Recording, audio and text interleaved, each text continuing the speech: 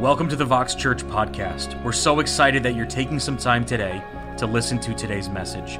If something from today's message specifically touches your heart, text Vox Church, all one word, to 97,000, and one of our leaders would love to connect with you. Also, make sure you visit voxchurch.org for more information about our church and upcoming service locations and times. God bless you. My name is Keisha, and I live by the Word of God. You know, my earlier walk with the Lord, I knew God's Word, I knew the stories, I memorized Scripture, but it was more of a to-do, a task, a daily thing I did versus just what I lived by. And so, you know, I came to this like fork in the road in my walk with the Lord, where life was difficult. I was questioning so many different things. And I actually started to question, is God who he really says he is? And so I said, man, I need to really discover who God is. And so I really dove into the Word of God, really just to find out who God is. And what I discovered is that he is who he says he is. And in doing that and finding out who he is, I really discovered who I am in the process. And man, it has been just life transforming to my walk. Like the Word of God is living, it's breathing. Man, it has guided my life. It's something I can stand on. And so, man, that's why I live by God's Word. Amen. Is anybody excited to be at church today? Welcome to Vox Church. If you're new to Vox, my name is Justin. I'm the lead pastor. Thank you for being here. I am excited to be with you today. The sun is shining and Jesus is Lord. Hey, I had such an incredible, joy-filled celebration with you all last week. And I just want to say thanks for being a part of our Easter services. Just amazing miracles, all the way God is working. We start a new teaching series today called Convictions. Everybody say Convictions. Conviction, 8 weeks. We're going to be looking at exploring the fundamental truths of our faith, the foundations of our faith. Before we dive into that, I know you get a lot of announcements here, but May 7th, a date I'm excited about. We have the first gathering in 2022 of what we call our legacy team.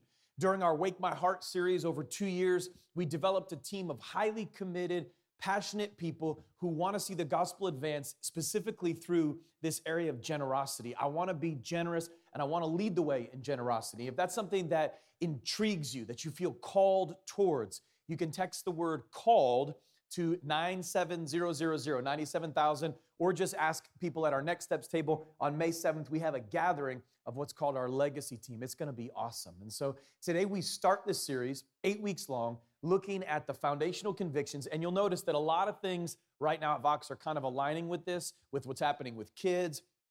Vox Institute, our community groups are walking through Bible study methods. But one thing I want to highlight and invite you to be a part of is over the next 8 weeks, really 9, we're going to read through the New Testament together. And so if you got this card when you walked in, I encourage you keep it and join us, all right? And so every single day, reading through the Bible, really just becoming more and more familiar with the teachings and the writings of the New Testament. And so join us in this. It outlines what to read each day. And it's one of the ways that we can kind of develop and grow in our convictions together. So if you didn't get a card, make sure you grab one on your way out. And if you did, I encourage you, participate with us. Be a part of it. 1 Thessalonians chapter 2. I want to teach this morning really from one verse. And it's a powerful one. It says this, and we also thank God constantly. This is verse 13, 1 Thessalonians chapter 2. For this, that when you received the word of God, which you heard from us, you accepted it. Not as the word of men, but as what it really is, the word of God, which is at work in you believers. Talk a few moments today under the heading, This I Believe. This I believe. Let's pray, church. Open our hearts to God. Lord, we thank you for the presence of Jesus here right now, the privilege to lift you up in song and to gather around your word. I pray that you would teach us today. I know we all come in different walks of life, different backgrounds, different circumstances, but I pray that you'd meet us in a profound way and draw us closer to you. In Christ's name we pray. Everybody said, amen, amen, amen. Deeply held beliefs, convictions, values, standards. Where do your convictions come from? Have you ever thought about where they grow out of or what your core convictions even are? What are the convictions that you're willing to die for? What are the convictions that you're willing to live for? I heard a story recently in the news about Graham and Cheryl Anley. This happened a little while ago, but I just read it this week. They were sailing off the coast of South Africa on their yacht when a storm blew in and their yacht capsized. It flipped over. And they were on the boat alone with their dog, Rosie, their 9-year-old Jack Russell Terrier. And so Rosie, the dog, and Cheryl, the wife, got trapped underneath the boat. And Graham, the husband, swam over to help them. And true story, he chose to free Rosie first, get her to safety, and then go back for his wife, Cheryl, okay? And so both were saved, thank God, but it's clear who the priority was. I can just imagine that moment, honey, help. All right, I'll be back in a minute. Just, like this is a true story. Like, it seems that we're living in a time where we're slightly confused about our convictions. Some of you are like, no, that's what I would have chosen. Okay, we have marriage counseling here at Vox as well. And so if that's something that applies to you, well, maybe you should check that out. But where do our convictions come? Some people have really strong convictions. You've met this person. You might be sitting next to this person. Really strong convictions. Oh, I'll tell you about this. They'll tell you how it is about every single area of life.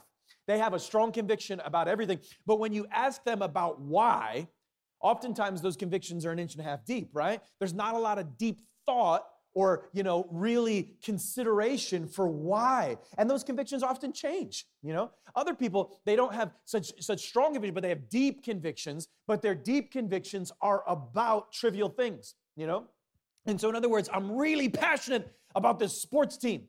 I'm really convicted about this cooking show. I'm really passionate about this car or this video game, or all these other things. This is what is so important to me. But I don't give a whole lot of space to think about God, or my purpose, or death, significant things in life.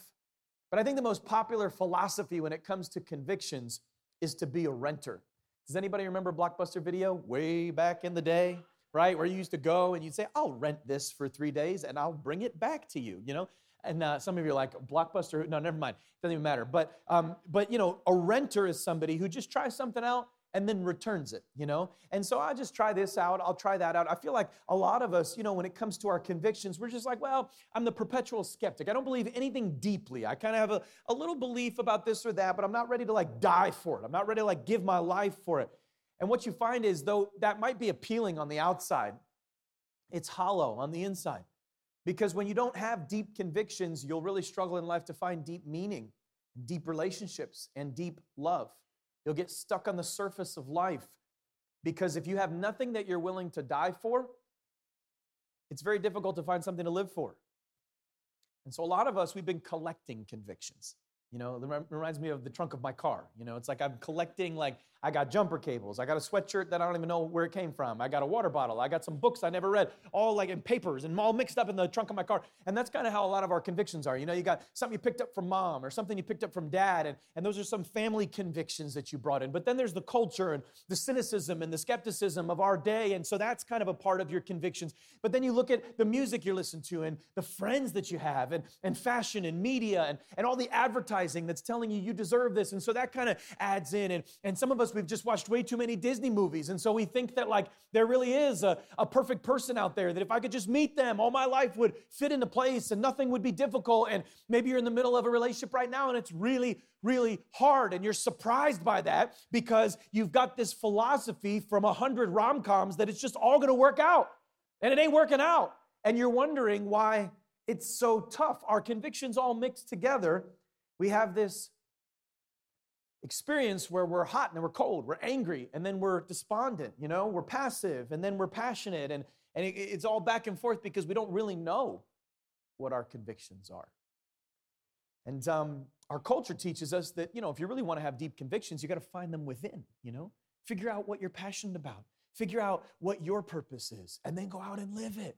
Go out and experience it. And the problem, if you ever try that, is that finding your convictions from within, you discover that your convictions from within keep changing.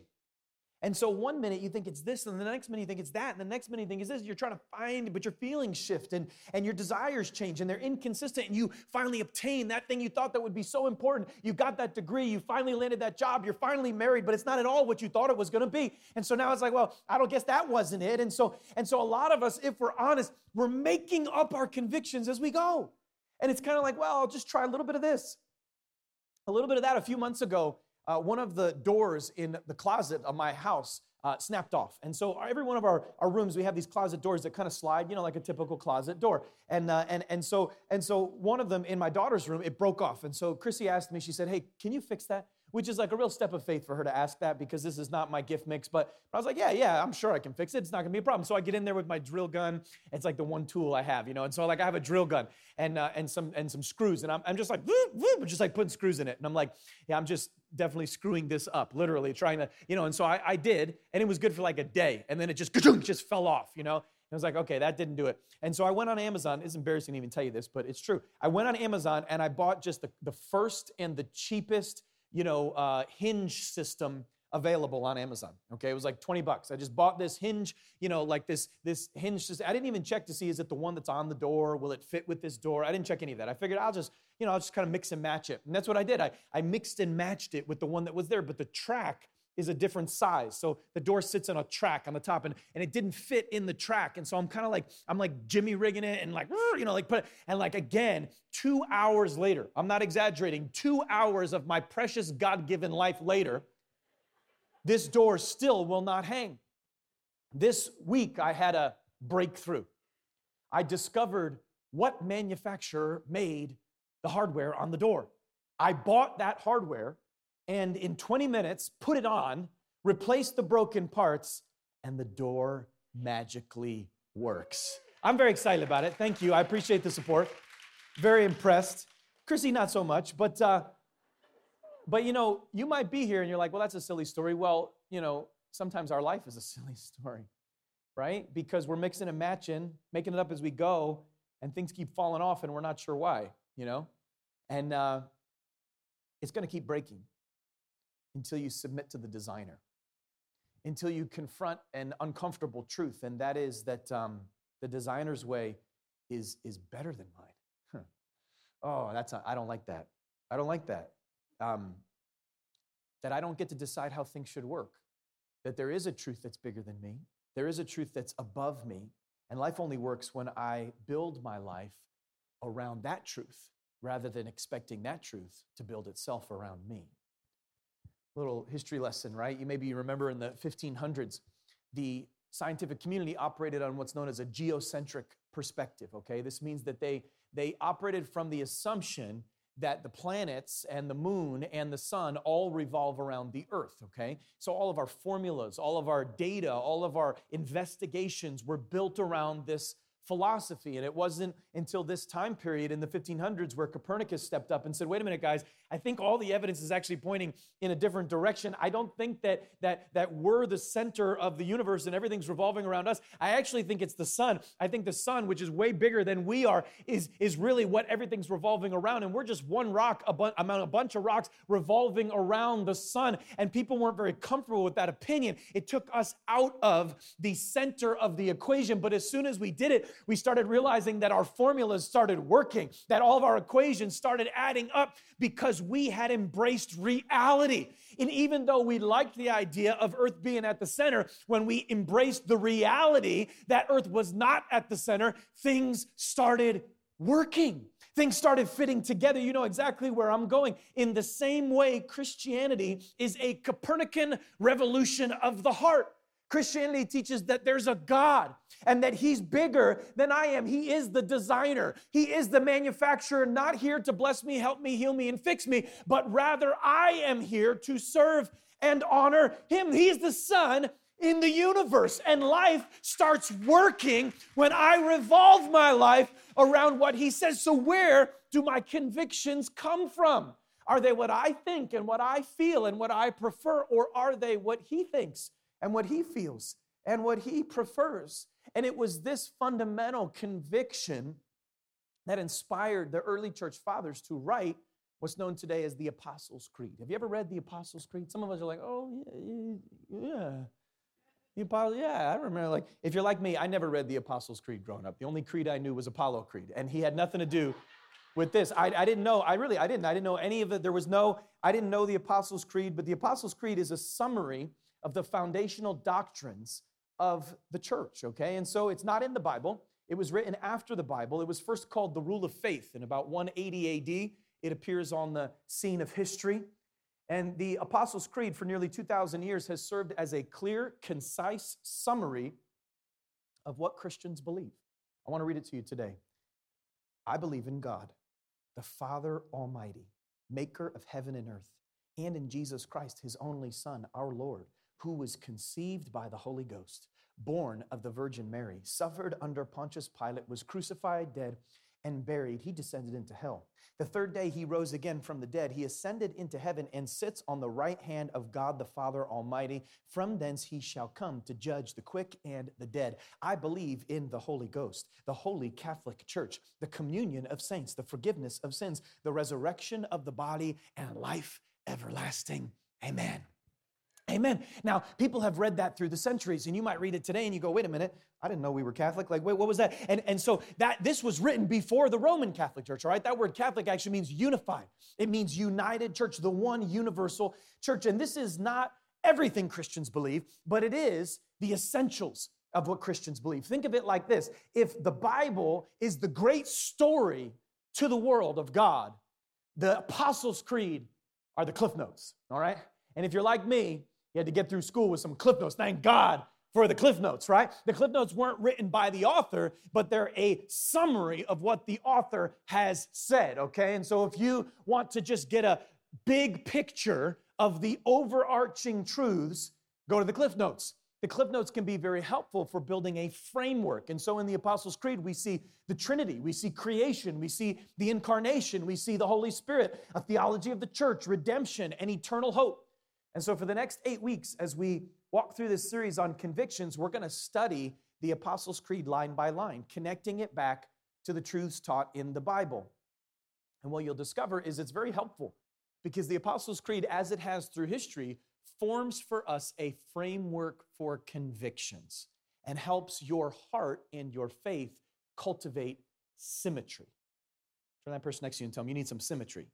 Symmetry, symmetry, symmetry. What is symmetry? Symmetry is the proper balance between the various truths of God's word, okay? So symmetry means that I don't overemphasize one thing to underemphasize another. Like, let me give you some examples, right? So you might say, I really have a real conviction about Jesus, my personal Lord and Savior. That's a very popular Christian conviction today. That's awesome.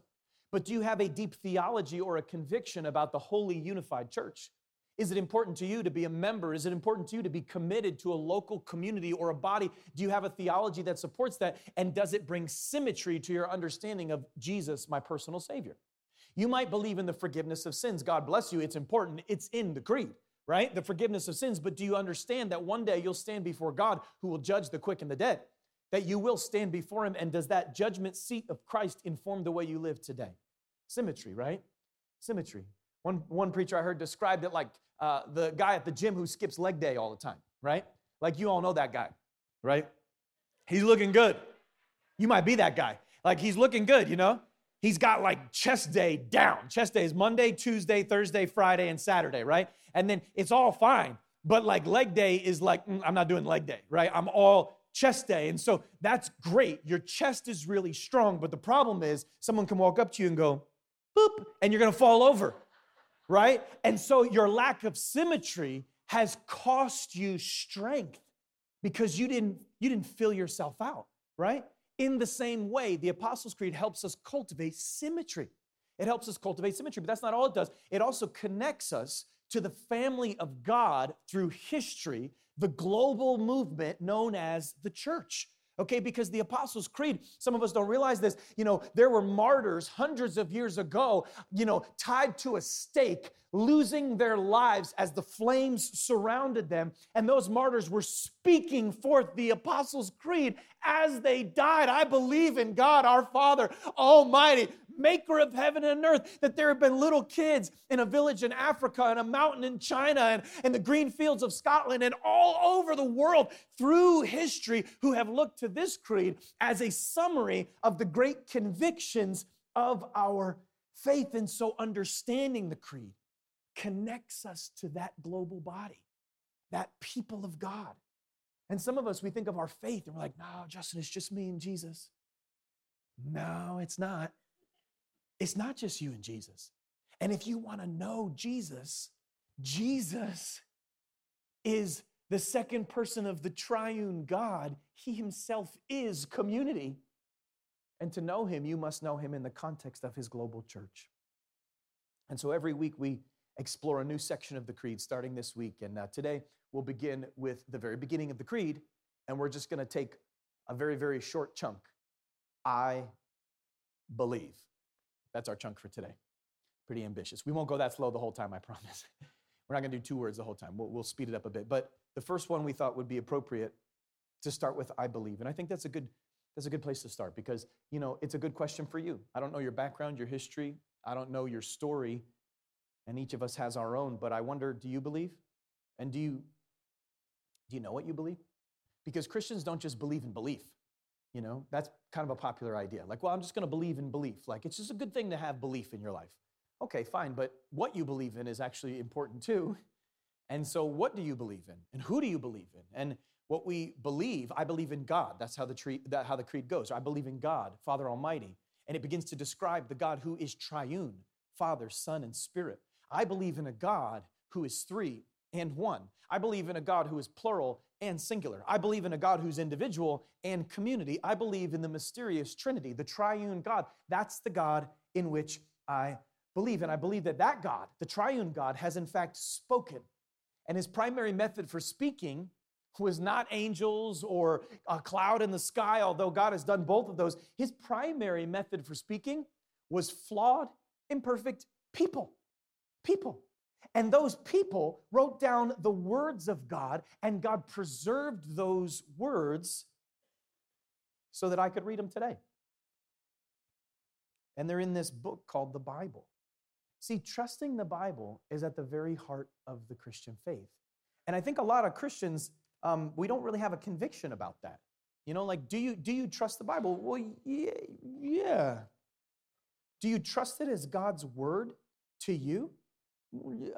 Well, I think, but we've all heard people say, well, you can't take the Bible literally, right? You can't take the Bible literally. It's full of errors. It's been changed through the centuries. They're good stories, but it can't really be trusted, And so you can't really, it's like fables, it's myths. They're nice ideas, and maybe they'll be axioms for your life, but you can't be building your whole life on the Bible. You can't trust it like that, And I found oftentimes that those who say that, having talked to hundreds of people through the years about the Bible, most of the time, those who say that haven't actually read the Bible themselves.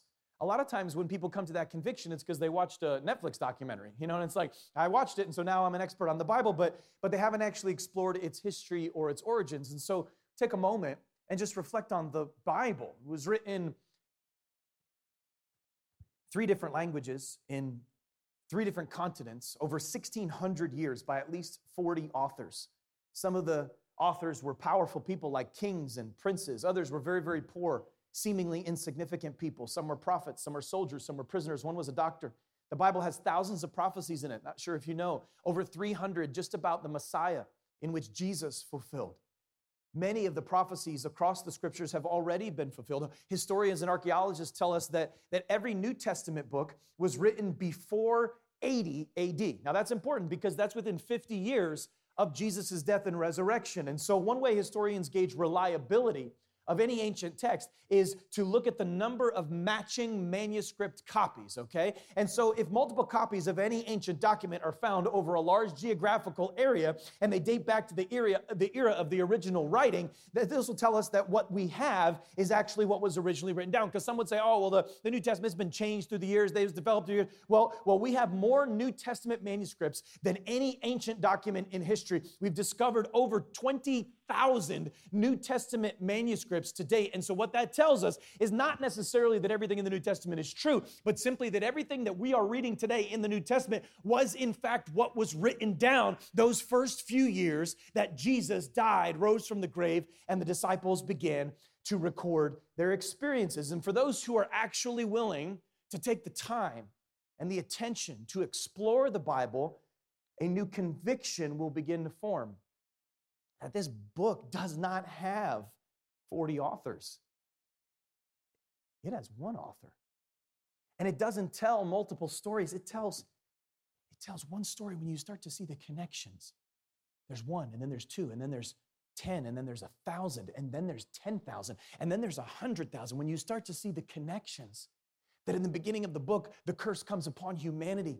And God speaks to Adam and says, because of your sin, thorns and thistles, the earth will reap. And by the sweat of your brow, you will work all the days of your life. But then it speaks of a second Adam, Christ, the representative man who came to replace our relationship with God and restore what was lost in the Garden of Eden. And those Roman soldiers didn't even know it. But when they took the crown of thorns and put it on his brow, they were actually speaking prophetically that the thorns of Adam were now put on the brow of Christ, because he would on the cross become the sin of the world so that we could become the righteousness of God. And you start to see the connections, and you begin to realize this book wasn't written by any man. Have you ever read Psalm 22? Written by David, Psalm 22, hundreds of years before the Persians even invented crucifixion. David describes crucifixion line by line. He says, they pierced my hands and my feet. My bones are out of joint. My mouth is dry. Speaking of exactly Christ's experience. And the psalm begins with the words, my God, why have you forsaken me? The very words that Christ spoke out of his mouth as he hung on the cross. You start to see it's one story. It's one story. And you begin to realize that the puzzle pieces fit together so profoundly, and that the men that wrote this book weren't telling you about fables and myths. This is how Peter said it in 2 Peter 1. He said, we did not follow cleverly devised myths when we made known to you the power and coming of our Lord Jesus Christ, but we were eyewitnesses of his majesty. Peter died for that statement, by the way. He said, this is real. I'm not making this up. This is real. The more you see the pieces fit together, the more you realize this book is special. God breathed. People wrote. I love what the old preacher Charles Spurgeon said. Look at this. He said, there seems to me to have been twice as much done in some ages in defending the Bible as in expounding it.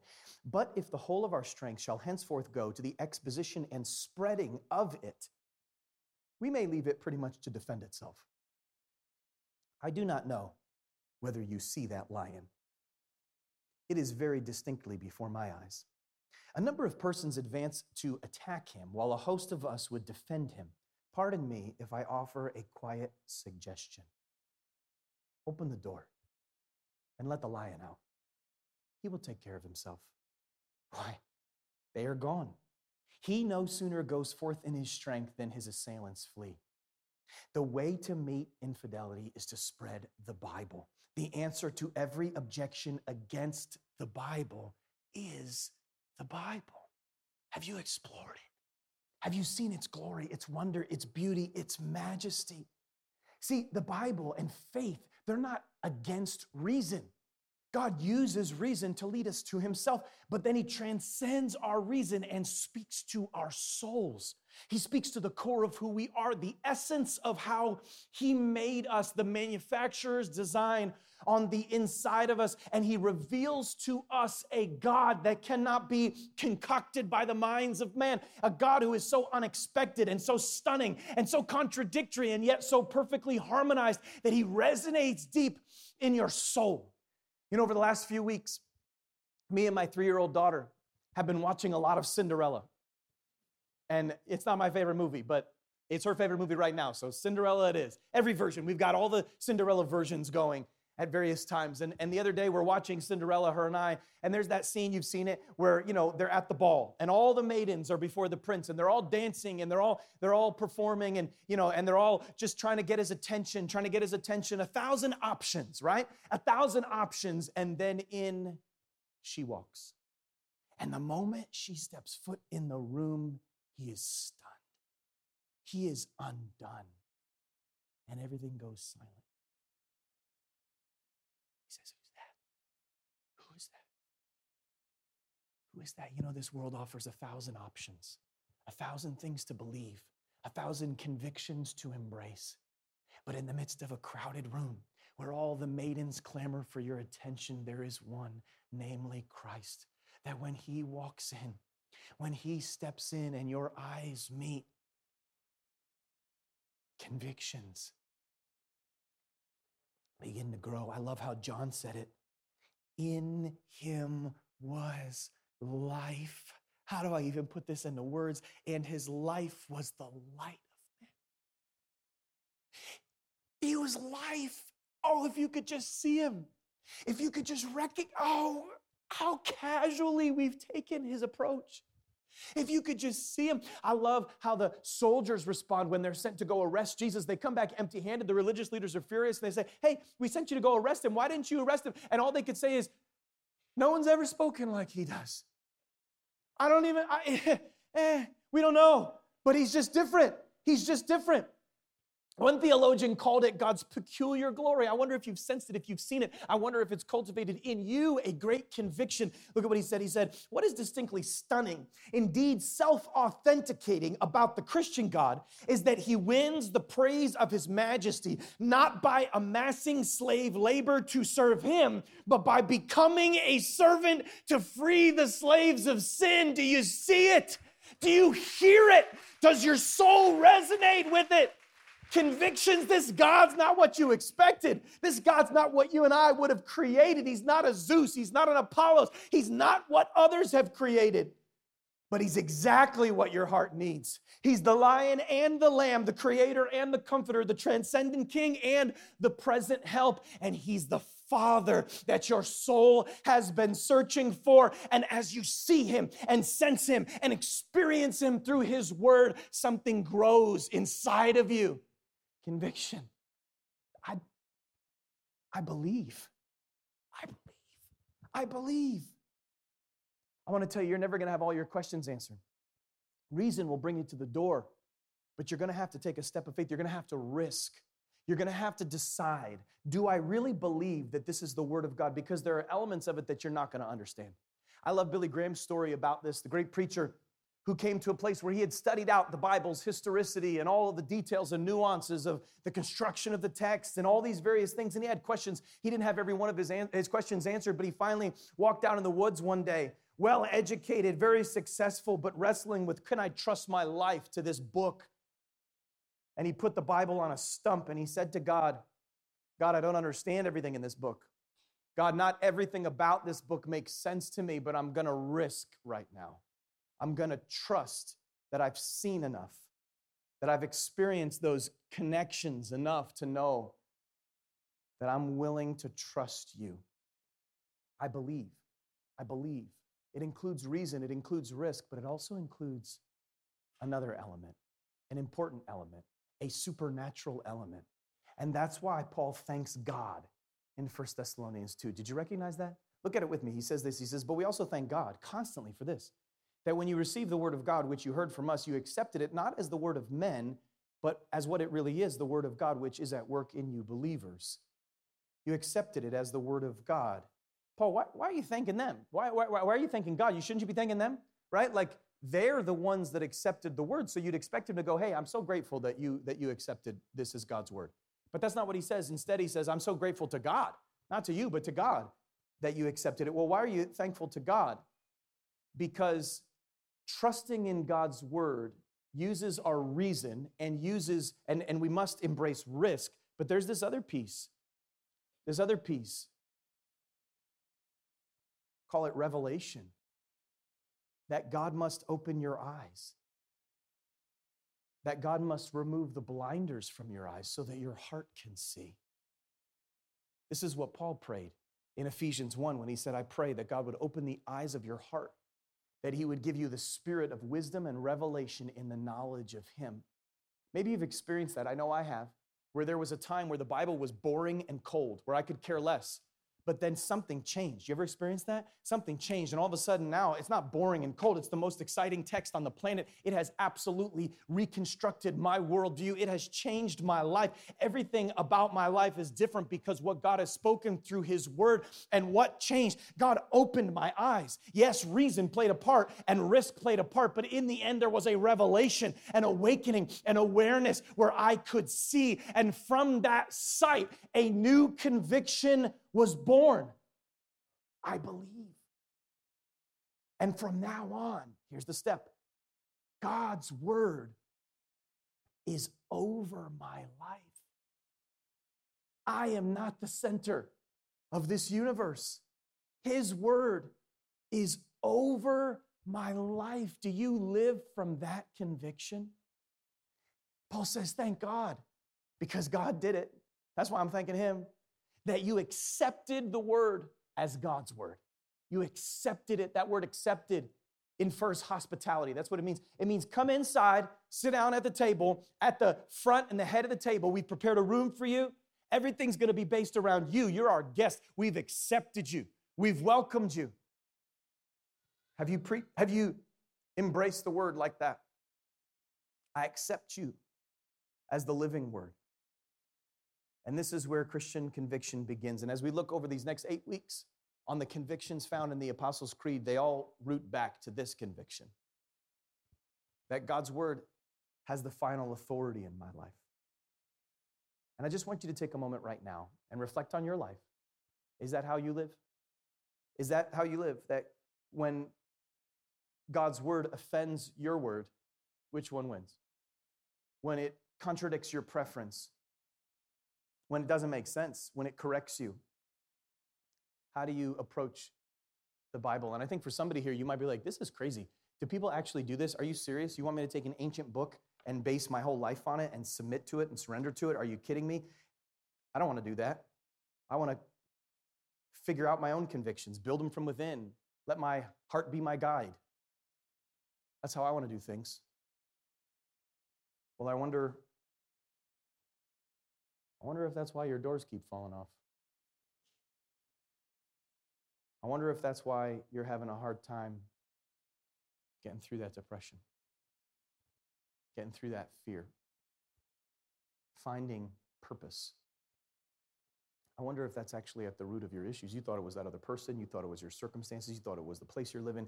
You thought it was your family. You thought it was a lot of things. And maybe they all played a part, but maybe there's something underneath the surface. Maybe this lack of conviction about God's word is what's really hindering you from being able to see. My freshman year in high school, I took Mrs. Johnson's psychology class. And I sat in the back with my friend Dave Pegnataro, and we sat in the back, and it was an annoying class because Mrs. Johnson wrote very lightly on the blackboard. And we were sitting in the back, and I remember just raising my hand and being like, excuse me, I'm sorry, Mrs. Johnson, could you press down a little harder on the chalk?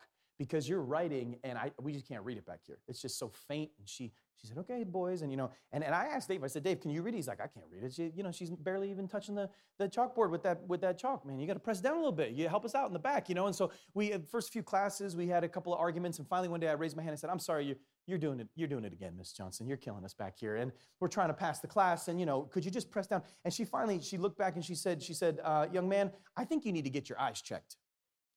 And I was like, how dare you? So I did. I went and got my eyes checked, and the next week, me and Dave Pegnataro both came back wearing glasses. So I guess it wasn't the chalk that was the problem. I guess it was me. But glasses, I just couldn't, they just bothered my face. I don't know what it was. It just they slide and it just messed with me. And so I was like, I got to figure out something else. And so I got contacts. I'm sure a lot of us here, we wear contacts. And so, I wore contacts for every day of my life because I really wasn't comfortable in glasses. And so contacts all through my teenage years, contacts all through my 20s, contacts through my early 30s. And then in 2020, ironically, 2020, when the vision's supposed to be clearest, my eyes started burning and itching. And so I tried different contacts. I tried breathable ones, and these ones sing, and these ones dance, and none of them worked. They all bothered my eyes. They all itched. Somehow I had built up in my body a rejection of the plastic being stuck in my eye. And so everything I tried just bothered my eye. And so I wore glasses for a while. Thought, I'll just get used to them. It's not a big deal. I couldn't get used to them. They kept bothering me. Finally, I'm at the eye doctor, and he says, listen, here's the deal. Your eyes just will not take on contact lenses. So you can wear glasses for the rest of your life, or you can get LASIK surgery, which is expensive, and you have to get shot in the face with a laser. So whatever you decide, that's your choice. And I'm like, ugh, I don't like either of those choices. I don't want to do that. And so I went back and forth, and I talked to Chrissy about it, and I said, what should we do? And I'm not sure. And finally, we just said, you know what? Months later, what if we, it's going to be financially tricky and all these things. And we finally said, we're going to do it. I'm going to get LASIK surgery. And so I sit in the chair, and I'm there, and the doctor straps me down, which was a little uncomfortable because I was like, am I Frankenstein? Like, you're strapping me down right now. okay, am I getting electrocuted? Like, what's going on? And so they strap me down. They're like, all right, hold still. And I'm there, sitting there, and the doctor's standing over me. And I'm thinking, I really hope he doesn't mess up right now. Like, I'm not sure about all this. I know that many people have had it done, but I'm not many people. I'm me. And he's going to shoot me in the eyes with a laser right now. And that feels unwise in some ways, right?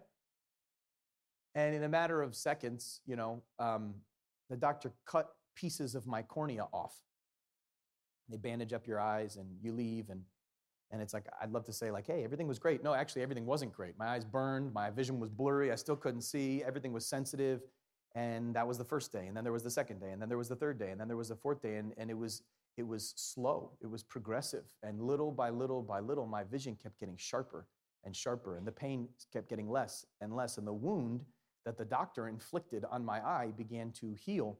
After a few months, I went to the eye doctor again to get my eyes tested, and they sat me down, and I've failed eye tests my whole life, and so I'm kind of used to it. I don't know why, any of us take pride in passing an eye test, but we're all like, I'm gonna pass, and it's like, just whatever. But I'm there, and I'm not squinting. I'm not doing any of that. I'm just able to read it. And so they put up 20/20, and I just read it. I'm like, wow, that's crazy. And I'm like, that was really easy. Is there anything better than 20/20? And I didn't know. And so the girl, she's like her third day there, and she's like, yeah, there's 20/10, but we're really not supposed to test people for 20/10. And I'm like, well, is it on the machine? She was like, well, yeah.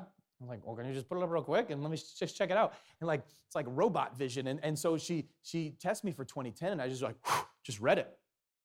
She's like, I never met anybody with 20/10. I'm like, I can see ants on trees hundreds of miles away. Like, this is crazy. I'm like an eagle now. It's amazing.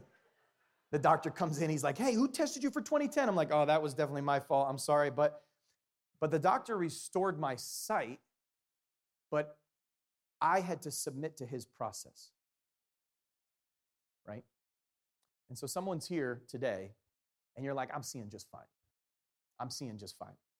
You're sitting in the back of the class. You're blaming Mrs. Johnson. But the truth is, it's you. And the people around you know it. People who know you know it. And in some way, shape, or form, you've been squinting and blaming people for so long, you know it. But you're not seeing clearly. You're not seeing God clearly. You're not seeing yourself clearly. You're not seeing life clearly. You're not seeing your purpose clearly. You're not seeing meaning clearly. You're not seeing hope clearly. You're not seeing truth clearly. So maybe you're trying to bury it with an addiction or with a distraction or with a new promotion or whatever it might be that you try to bury it with. But the truth is, you're not seeing so clearly. And what you need is surgery. That's what you need. You need surgery. God needs to reshape your cornea. He's going to do it through a laser. The Word of God is living and active, sharper than any two-edged sword, is what the Scripture says. Divides joint and marrow, thoughts and the intentions of the heart. But it requires that you sit down in his chair. He stands over you. And you trust him to give you eyes to see. And if you will, something starts to happen. We also thank God constantly for this, that when you received the word of God, like you welcome someone into your house, which you heard from us, crazy how the word came through a person, you accepted it, not as the word of men, but as what it really is, the word of God. But here's my favorite part, which is at work in you believers. This I believe. If you will believe the word, it goes to work. It starts to change you. And it might cause some itchiness and blurriness and burning and discomfort. But if you just give it some time, things will start to get clearer. God will start to get clearer. your life will start to get clearer. Your purpose will start to get clearer. Your past will start to get clearer. His love will start to get clearer. And before you know it, you're seeing ants on trees hundreds of miles away, and you're going, I can see things I was never able to see. See, God's word might cut you, and it might cause you some pain, but God's word also speaks the word over you that your heart needs to believe more than anything else, and that there is a creator who's called you, who knows you, and who loves you. And his love for you is never going anywhere. It's not going to be canceled out by your foolishness. He is committed to you, more committed than you'd ever imagine, more loving than you'd ever deserved. And when that gets in your heart, when that gets in your soul, all of a sudden there's a foundation for identity and purpose and meaning and life. And that truth of God's word begins to reframe the way everything else looks. And when convictions come from God's word by God's Spirit, they're bathed in humility, because you know, only can I see through him. See, sometimes followers of Jesus have deep conviction, but little humility, and they're obnoxious in the world. Other times, followers of Jesus have deep humility, but little conviction, and they're ineffective in the world. But when followers of Jesus learn deep humility and deep conviction, when you have the convictions of a lion and the humility of a lamb, the peculiar glory of Jesus starts coming out of your pores, and the people around you see God through you.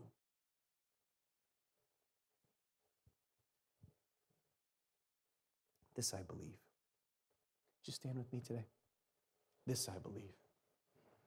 I want to just invite you into a moment of reflection. Ask yourself, what's the final authority in my life? Where do my convictions come from? Are they a mixture of just things I picked up along the way? Where do my convictions come from? Do I have a framework for my convictions, like the Apostles' Creed provides? Do I have a framework for what I believe, the essentials, the hills I'm willing to die on, the things I'm willing to live for? And do I know why I believe those things? Is it just because mom and dad said so? Is it just because grandma wanted me to? Is it just because my spouse forced me to come? Or do I actually think that convictions should spring from what I feel and think, as though all the planets revolved around me? Am I mixing and matching, ignoring the design of the manufacturer? Where do my convictions come from? And what has the final authority in my life? A good test is to ask yourself, when was the last time I allowed God's word to offend me and I adjusted my life because of it? And if you can't remember, it's a good evidence for where your convictions come from. But I believe that the next 8 weeks really have the potential to be life-changing. Really. This might be the most significant 8 weeks of our church this year. But it begins with a risk. To sit down in the chair. Trust the doctor. God, today I place your word over me. That's the prayer. God, today I place your word over me. All my questions aren't answered. I don't understand a lot of it. But I've seen enough. I've caught a glimpse of your glory, and it is stunning. The lion defends himself, and he is worth my allegiance. And so I put your word over me today. With your eyes closed, I just want to invite you to take that step. Take that step. Maybe this is all new to you and you've never really thought about where your convictions come from. I just want to call to you, trusting that the Spirit of God will do the work. I want to call to you, to trust Christ. Trust who he is and what he's done. He's not one maiden among many.